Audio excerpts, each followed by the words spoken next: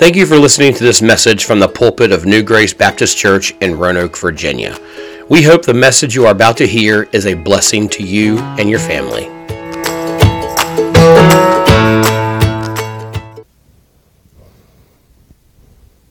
The ancient Greeks were great at literature and astronomy and astrology and all the things. They were really far beyond what they should have been capable of during their time. Some of the inventions that the ancient Greeks came up with have actually made our lives better even today. And these inventions that they came up with, they were revolutionary for their time. For instance, the ancient Greeks invented the alarm clock. Now, how many of y'all are grateful that the ancient Greeks invented the alarm clock? A couple of you, and the rest of us are like, you're crazy.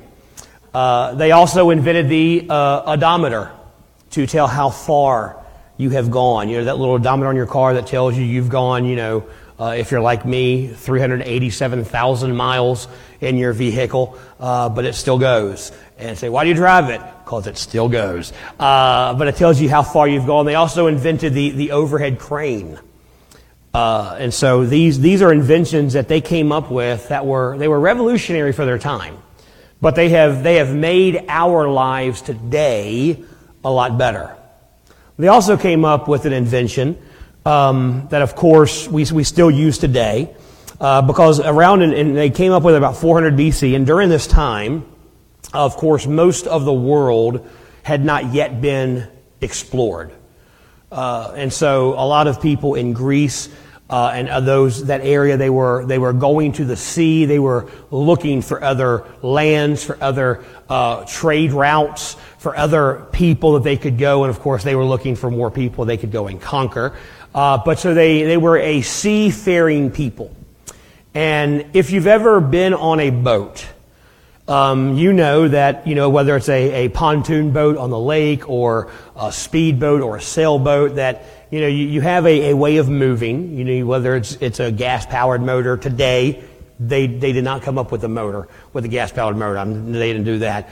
But whether a sail ship or a rowboat, you have whatever you need to propel you, to move you. But then you come to a point where you want to stop.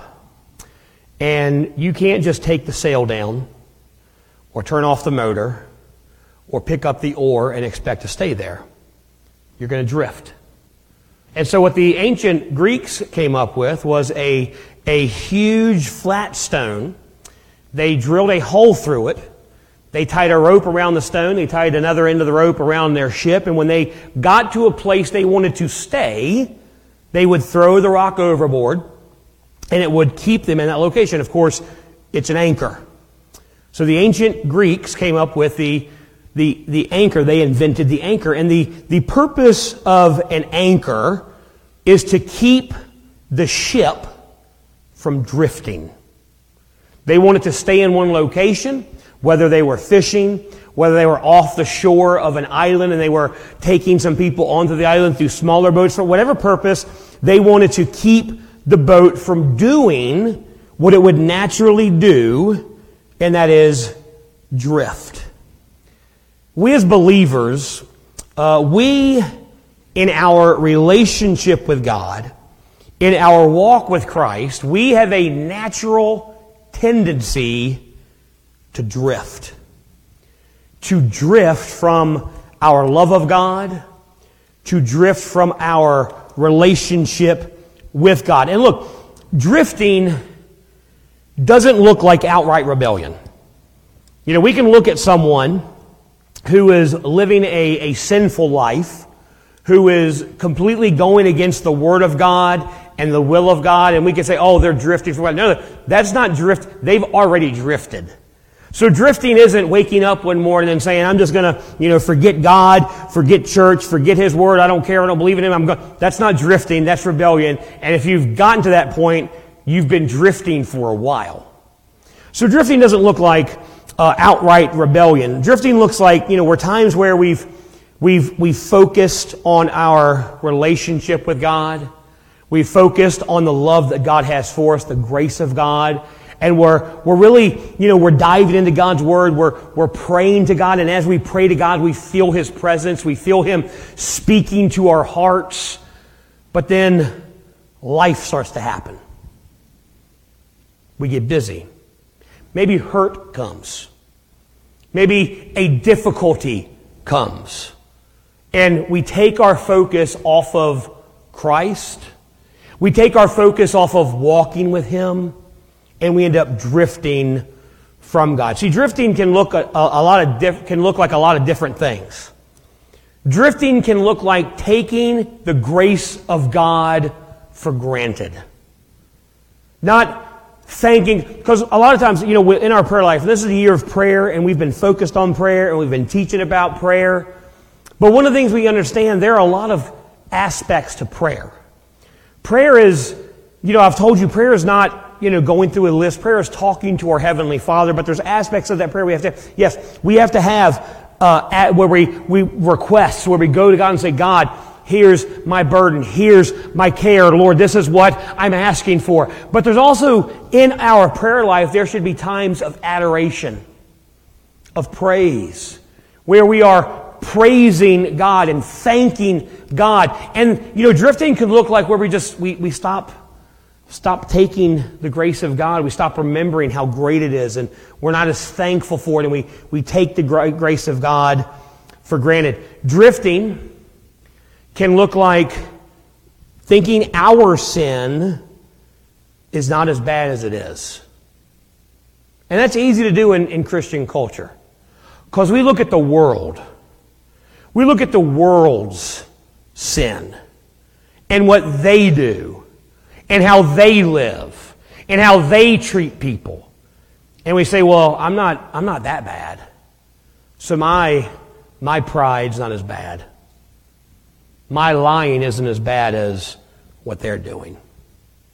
My selfishness isn't as bad. Or you know what? Yeah, maybe I look at some stuff on the internet I shouldn't look at. Maybe I'm looking at some videos I shouldn't look at, but I'm not actually physically cheating on my spouse, so it's not that bad. We look at our sin and say, it's not as bad as it really is. And we forget that our sin hung Christ on the cross just as much as everyone else's sin. And as a believer, our sin hurts our relationship with God and breaks that fellowship, no matter how big it is in our eyes. So we have a scale of sin in humanity. Well, lions, it's bad. It's one of the 10 Commandments, but it's not as bad as murder. Murder's up there. In the eyes of God, all sin is just as wicked and just as vile and just as repulsive. But drifting can look like, well, my sin's not as bad as someone else's sin. Drifting can look like minimizing your pursuit of Christ, where walking with God, pursuing God, is not the top priority of your life. Where we think, well, you know what? Walking with God's important, but it's not as important as whatever. It's not as important as my job. It's not as important as finding my spouse. It's not as important as whatever. As believers, and Paul tells us in Colossians, as believers, our pursuit of God is the most important thing in our life. It's more important than anything. It's more important than your career. It's more important than making money. It's more important than your relationships, because once we get that in its proper place, everything else takes care of itself. But drifting is like, well, not as important as it used to be. Drifting can look like pulling away from relationships, especially relationships of children of God. Isolating ourselves. I've told you before, man was never meant to go through life alone. And when I say man, I mean man and humanity. You were never meant to do life alone. That's why when God in the beginning, He looked at Adam and He said, it's all good, except man shouldn't be alone. So He made Eve. And everything got ruined. No. He made Eve and made that companion. And now because even Paul, and I'm going to talk about just marriage, because Paul talks later, says, hey, I wish all of you could be like me and not be married. But we need relationships. We need church family that can keep us accountable, that can encourage us, that can pray for us, that can teach us.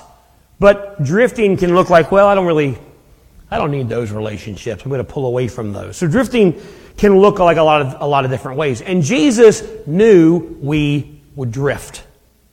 Bible says, in Isaiah, it says, we are all like sheep, prone to wander. There's a reason that in the Bible, God calls Jesus the great shepherd and calls us sheep. Sheep are stupid. So you're calling me stupid? Yeah, but I'm calling me stupid. Sheep, left to themselves, are going to get hurt and killed, and they're dumb. And they wander away. That's why they have to have fences for sheep now. But back in this time, they didn't really have fences. So they had shepherds to make sure they didn't wander away. We are all like sheep. Left to ourselves, we're going to drift. We're going to pull away from God. And so Jesus, He wanted to give us an anchor. Something we could cling to. That we would remember frequently and time again. Things that we could cling to and remember what He did for us. And to anchor us into the love of God. And so, before the night of His death, He gave a symbolic practice to His apostles that we call the Lord's Supper.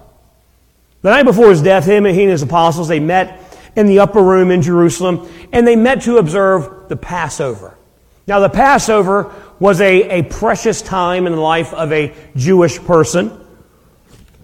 Still is today. They still observe Passover now, but it was a time when they were to remember what God had done for them as He led Israel out of Egypt, out of captivity. And so they would get together, and it was a precious time full of symbolism where they would eat unleavened bread, they would have bitter herbs and a hard-boiled egg, and not deviled eggs, but hey, I think we can southernize it and have a deviled egg on our Lord's Supper plate. But anyway, and so it was a time for them to remember what God had done for them. And so the disciples, and it took hours. It wasn't a quick meal. It wasn't we're going to get together and have a quick meal to have a quick bite.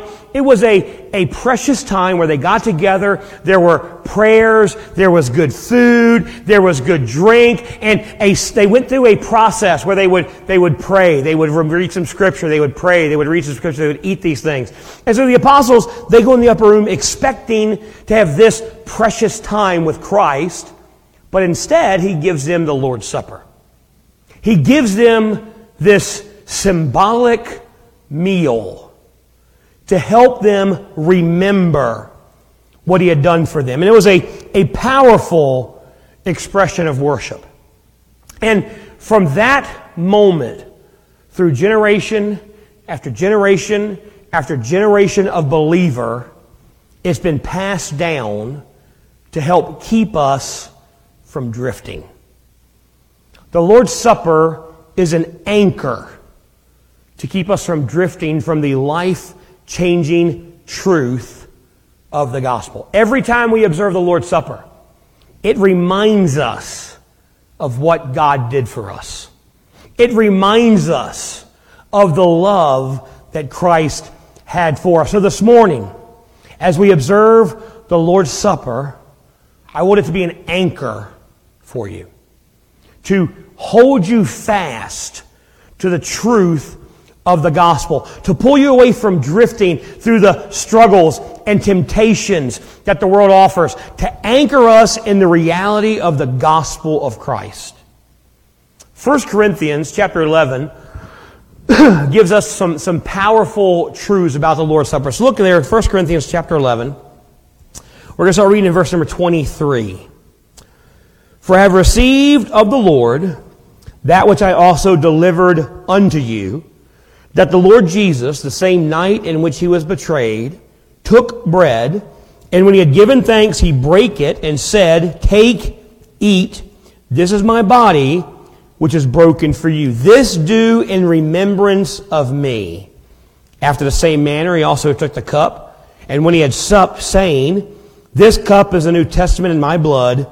This do as often as you drink it in remembrance of me. So Paul of course, he's writing to the church at Corinth, and he's reminding them about the practice of the Lord's Supper, and he's showing them three truths that we need to focus our hearts on as we prepare to take the Lord's Supper. And so here's the first truth that he tells us.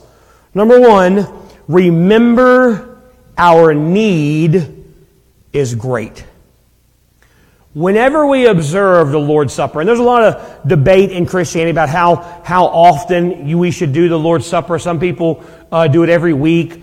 Some churches do it once a month. Some churches do it once a year. We try to do it about 4 times a year, about quarterly. And it's not a set day. It's not a set time. It's not like every 5th Sunday or whatever. It's just whenever the Lord lays on my heart that we need to prepare ourselves. And I do it that way because I think if we did it weekly, it would become mundane to us. It would become, commonplace to us. And plus, I like to give the whole service to it. And I can't preach every Sunday on the Lord's Supper. I could. There's a lot there, but y'all would get tired of it. And so we really want to focus our hearts on it. So that's why we do it kind of quarterly, and we dedicate the whole service to it.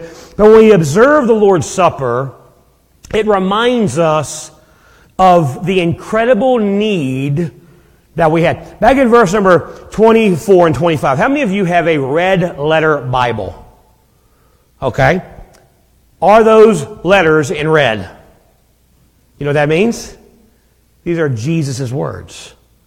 Paul is not telling them some story. He is reminding them of what Jesus said in that upper room the night before his crucifixion.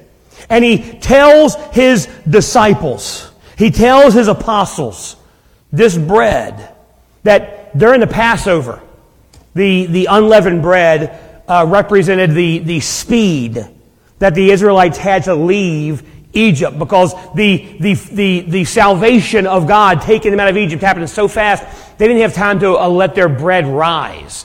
And so if you've ever made bread and you've used yeast, I did this last year or a year before during the pandemic. I got bored and wanted to make bread. And, April had made bread before, but I got bored. I'm like, I did a lot of baking. I made cookies and brownies and all kinds. I just got, it's like, why? Because I was bored. And I got bored and I'm going to make some bread. And so I made 2 loaves of bread, and man, one of them turned out perfect. It was so good. I covered it in epoxy, and I have it on my shelf now. But it was good. But the second loaf, as it was rising, I looked at it, I'm like, oh, it's not rising right. It wasn't rising. So I kind of poked it and moved it, and it flattened out. So that loaf was kind of flat and kind of dense. And so that was the whole point. It's like when you're trying to let bread rise, you can't, throw it in your bag and run, because it's not going to rise. And so it represented how the bread wouldn't rise because the salvation came so quickly.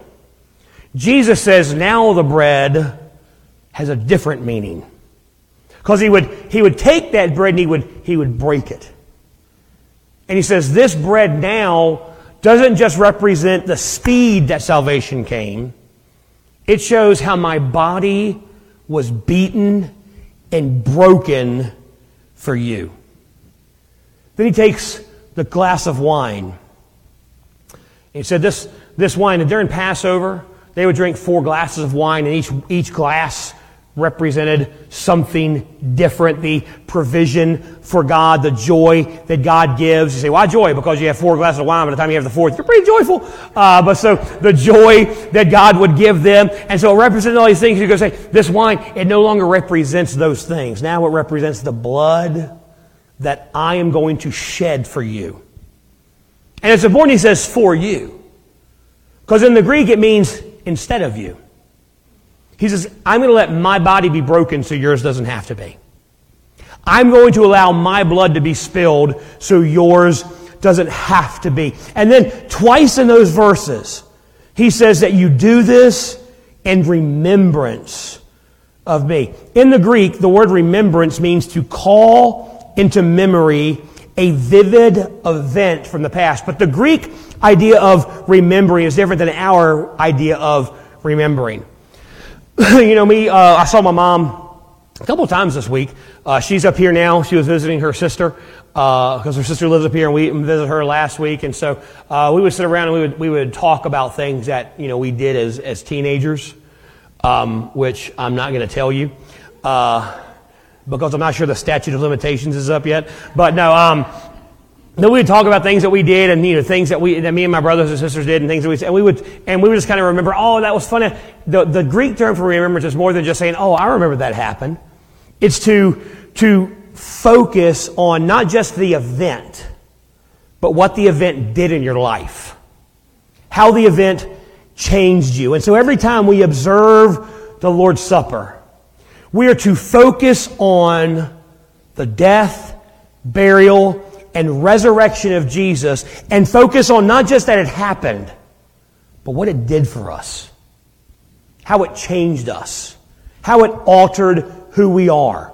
We are to consider the debt that we owed, that Christ paid through His broken body and His shed blood. We are to call back to mind the humiliation, the pain, the struggle that He endured. Throughout the year, I do it more than at Easter, but I like to read the crucifixion story and focus on it. Again, I've told you before, I read a book, I've read it 3 or 4 times. It's a medical doctor, a Christian man who's a medical doctor who really went through the medical things that Jesus went through the crucifixion. Because I think sometimes we kind of dumb it down. We don't realize how severe it is. We have this image in our mind of Jesus on the cross, and we kind of think of the Catholic crucifix, where it's this kind of skinny guy with long hair and did he have long hair? I don't know. I don't care. I don't believe so, because the Bible says man shouldn't have long hair. If you have long hair, I don't care. Do whatever you want to do. Some of you would be happy to have hair. But anyway, so, we have this idea of this guy on the cross kind of weakly. He's got, some blood running down and some blood. No. And really the best scene that I've seen that even comes close is the Passion of the Christ, where He was, and that isn't even close. It's better than what we know, but the pain. This doctor, he says that through the scourging, they would hit him with the cat of 9 tails. And of course it was a whip that had 9 tails on it, but each tail had a piece of metal or a hook in it. And these people who were used to scourge these Roman soldiers were extremely skilled at doing this. And they could rip flesh from your body. They were able to get that cat of 9 tails around your stomach, and many times they would open people's stomachs up, and their entrails would fall out. They would literally gut them just while whipping them. They would pull flesh from their back. He said that after Jesus had endured that scourge, most people never survived that. But Jesus did. Now, yes, He's God, but He's also man. He said that his back would have been opened up, where his spinal column would have been open to the elements. You ever had a cavity in your tooth, and you drink something cold and it hits it, and you're like, oh man, that's got that nerve. Multiply that by about 1 billion. And your spinal column, your nerves are open to the elements. And then they put that rough piece of wood on your back, and you got to carry that. Said some of his ribs would have been ripped out. His ribs would have been exposed to the air. Just the tremendous amount of pain that He endured, allowing His body to be broken, His blood to be shed, and He did it for me. Because He loved me. I can't imagine that. And the Lord's Supper reminds me of that incredible love. So look, I love my wife. I will die for my wife. I will murder for my wife. I will do to someone else what happened to Jesus, but I don't think I'm going to go through that for her. Like, just shoot me in the head. I'll die for her, but don't torture me like that. But Jesus said, I will endure incredible pain and suffering for you. As Jesus talked about His body being broken, He says, I did this for you. He connected His sacrifice to our great need. See, here's the thing. Sometimes we think that we get this confused. We think the gospel takes bad people and makes them good. It doesn't. The gospel takes dead people and makes them alive. Because we were dead in our trespasses and sins. No hope, no nothing. And Christ, through His death, burial, and resurrection, makes us alive in God. We need salvation, and Christ is the only Savior. The atonement of the cross and the finished work of Calvary and the empty tomb is what we focus on during the Lord's Supper. Speaking of the Lord's Supper and its meaning, Alan Redpath said, "It is the one who has given something for us at Calvary, asking each of us to remember His death, to put at the very center of our Christian experience. It is He who loved us even unto death, calling us out from the busyness and barrenness of all of our pressure and work, that we might wait upon Him in the stillness of our hearts and worship Him." The Lord's Supper is an incredible picture of God's love for us. But it is just a picture. It's a symbol. You know, Jesus, during His ministry, He often taught using parables and figurative language. He called Himself the door. He wasn't actually a door. He called Himself a vine. Not actually a vine. He called Himself the bread of life. Not actually bread. He used these symbols to show us a spiritual truth. And so the bread and the juice, they do not become the body and the blood of Jesus. They are symbols of the body and the blood of Christ. The bread reminds us that His body was broken for us, that He allowed Himself to be brutally beaten for us. It reminds us that the cup also reminds us that God left heaven. He put on humanity, lived a perfect, sinless life, and suffered so we wouldn't have to. He absorbed the wrath of God for us through His broken body and His shed blood. The fact that God took on flesh and dwelt among us should really move us. Daniel Aiken said this. He said, "Jesus Christ is fully God and fully man. He is not half God and half man, all God and no man, all man and no God. He is not simply a man uniquely in touch with the divine. No, He is the God-man, who is like no one else who ever lived. He has always been with the Father, and at Bethlehem, He came to be with us." Every time we observe the Lord's Supper, we remember that God took on flesh. He allowed His body to be broken. He allowed His blood to be shed for us. 2 Corinthians, Paul gives us an incredible truth. He says, God made Him who knew no sin to be sin for us, that we might become the righteousness of God through the cross. The ones that deserved the cross, us, we were pardoned because the perfect, sinless Son of God died in our place. Through the atoning blood of Jesus, we can experience joy and hope and peace. That's why we celebrate the blood of Christ. You know, a lot of people say we have a bloody religion. You know, we sing about the blood of Jesus. We talk about the blood of Jesus. We are so grateful for the blood of Jesus, because without the blood, without the shedding of His blood, there's no remission of sins. So as we observe the Lord's Supper, we remember His broken body. We remember His shed blood. We remember that our need was great. But the second thing we need to focus on is not only do we remember our need is great, we declare that God met our great need. We all have needs here this morning. We need food. We need shelter. Some of you may need a job. Maybe need a place to stay. We all need oxygen. We all have needs. But our greatest need was salvation. Our greatest need was for a perfect sacrifice to be paid for our sins. And through the death, burial, and resurrection, God met our greatest need. 1 Corinthians, verse 11, verse 26, it says, "For as often as you eat this bread and drink this cup, you do show the Lord's death till He come." The word "show" there is a powerful word. It means to declare openly, to publicly proclaim.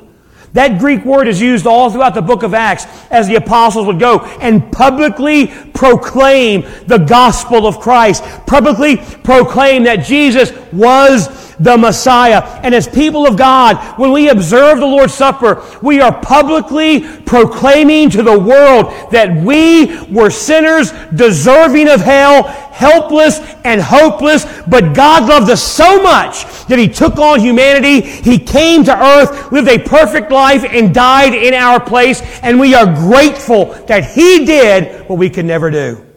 We publicly proclaim that even though we were broken, even though we were deserving of death and hell and the grave, the incredible love and mercy and grace of God came down through Christ, and through His death, burial, and resurrection, He met our greatest need.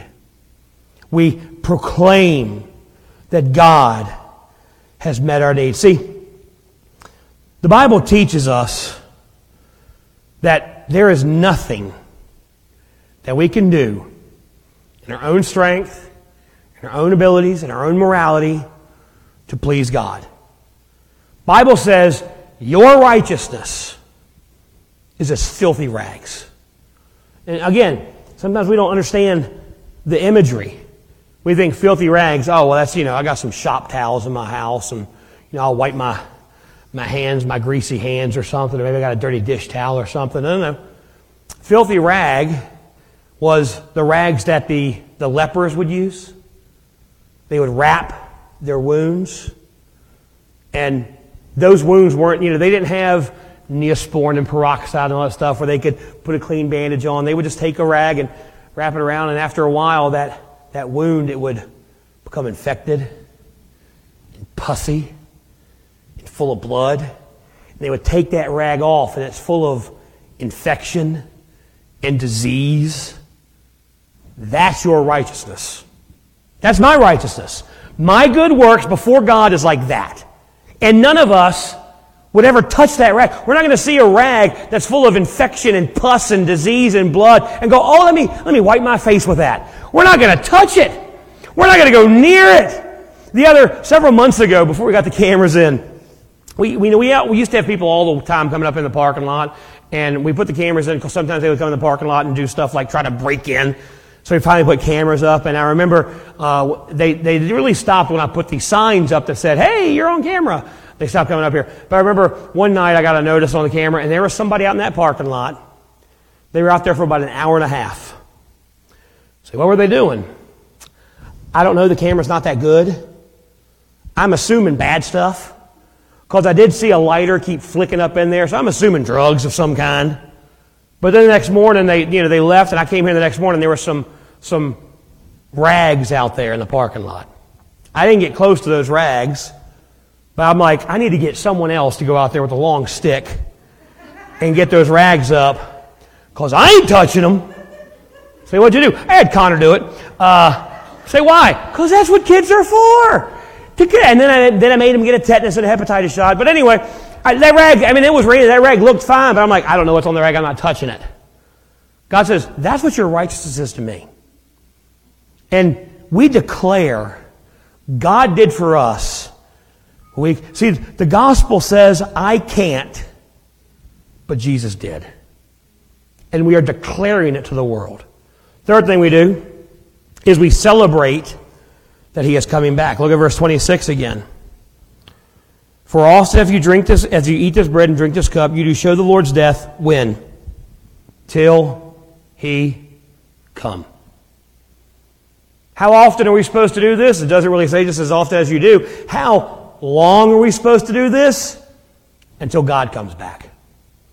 And we are celebrating the truth that not only did He come as a baby, live a perfect life, die in our place, be buried and rise again, but He ascended to heaven, but one day He's coming back to get us.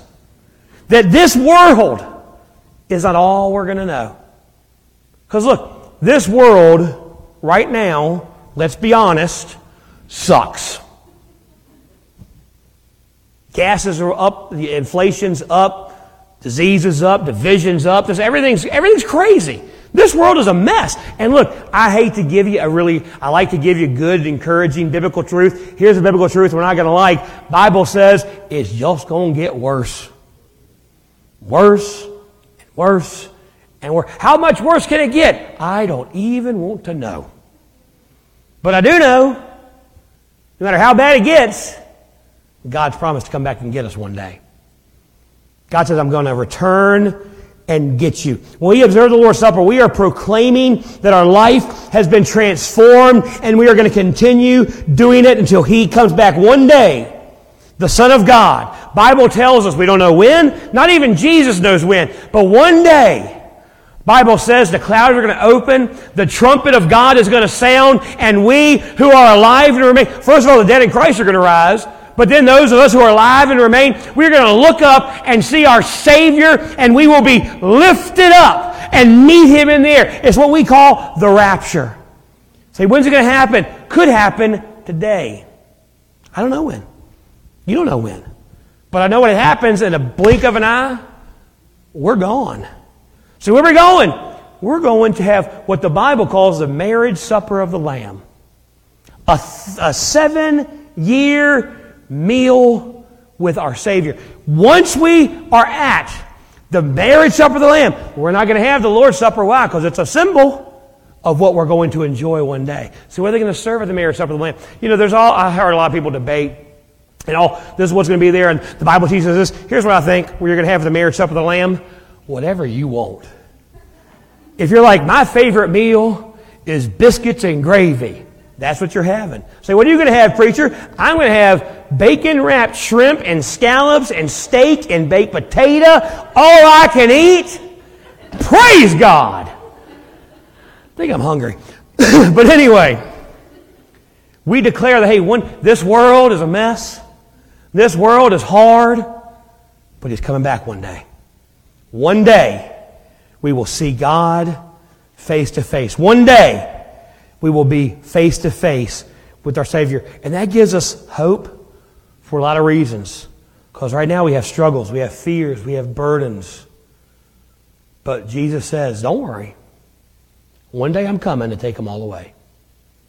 One day I'm coming back and there'll be no more tears. There'll be no more pain. There'll be no more loss.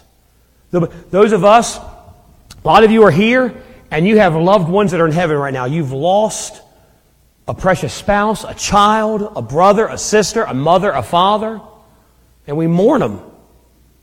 One day we'll see them again. One day we'll be reunited with them. One day, all the pain, all the fear, everything's going to be gone. The Lord's Supper reminds us it's not always going to be this way. A day's coming where everything's going to change. And as we observe the Lord's Supper, we celebrate the truth that this world, it's not all we have. This world is not my home. I'm just a passing through. My treasures are laid up somewhere beyond the blue. You can even say, I got a mansion over the hilltop. I don't think you do, but who cares? Fact is, whatever is over the hilltop, it's better than this. This isn't all we have. Before we take the elements, I want to read a little bit further. Look at verse 27. Wherefore, whosoever eats this bread and drinks this cup of the Lord unworthily shall be guilty of the body and the blood of the Lord. But let a man examine himself. So let him eat of that bread and drink of that cup. For he that eateth and drinketh unworthily eateth and drinketh damnation to himself, not discerning the Lord's body. For this cause many are weak and sickly among you, and many sleep. This is a stern warning that Paul gives us before we observe the Lord's Supper. I want to focus on one word, and it's found in verse 28, examine. In the Greek, it means to put on trial or to question. Now, John MacArthur, about these verses, he says, to come unworthily to communion does not simply dishonor the ceremony, it dishonors the one in whose honor is being celebrated. So as we examine ourselves, we need to ask ourselves a couple questions. First question you have to ask, how's your fellowship with God this morning? How's your relationship with the Father? First of all, if you've never accepted Him as your Savior, if you're here this morning and you don't know for sure that you've accepted His death, burial, and resurrection as the only payment of your sin, this is not for you. This is a ceremony. You don't need a ceremony. You need a Savior. You need to get saved this morning before you thank God for the broken body and shed blood that you haven't allowed to be on your account yet. But maybe you are saved. You need to ask, still has my relationship with God? Do you have any unconfessed sin in your life? Are you drifting from God? Are you allowing the struggles of this world to keep you away from Him? To observe the Lord's Supper in a worthy manner means that we have nothing between me and the Savior. There's no unconfessed sin. There's no attitude I'm holding on to. Second question you need to ask yourself, how's your relationship with others? Is there someone in your life? Is there someone in this room that you haven't forgiven? You're holding on to bitterness or anger. Look, some of you married couples, y'all were fussing and fighting and bickering and screaming until you stepped foot on the parking lot. Then it's, hey brother, bless God. Well, you need to get right with your spouse before you take the Lord's Supper.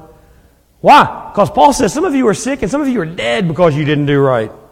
Maybe there's someone here that you've held a grudge with because for years something's happened. Maybe you're annoyed that someone gets praised for what they do. You've got some anger and bitterness. Whatever, and here's the thing. As I'm speaking, whatever the Holy Spirit laid on your heart, that's what you got to get right. And here's the thing. If the person's here, get it right with them this morning. Maybe they're not here. Maybe you're like, I just got to, it's my brother in Christ or my actual family member. I got to get right with them, but I can't right now. Make a vow to God. Confess it to God and say, God, I'm going to get it right as soon as I can. But make sure there's nothing between you and God, and there's nothing between you and anyone else. So we're going to have, before we take the elements, we're going to have a time of prayer. And just for you to get it right. You need to get up and go to some other brother or sister in Christ, do it. Say, what do people think? People will think, hey, you listen to the Holy Spirit. Woohoo! Wish everybody would do that. But we're going to have Miss Trudy come. She's going to play. We're just going to have a time of reflection, a time of prayer, where we examine our hearts and make sure we are able to take the Lord's Supper in a Thank you for listening to this message from New Grace Baptist Church. For more information about New Grace, check out our website at www.reachingroanoke.com.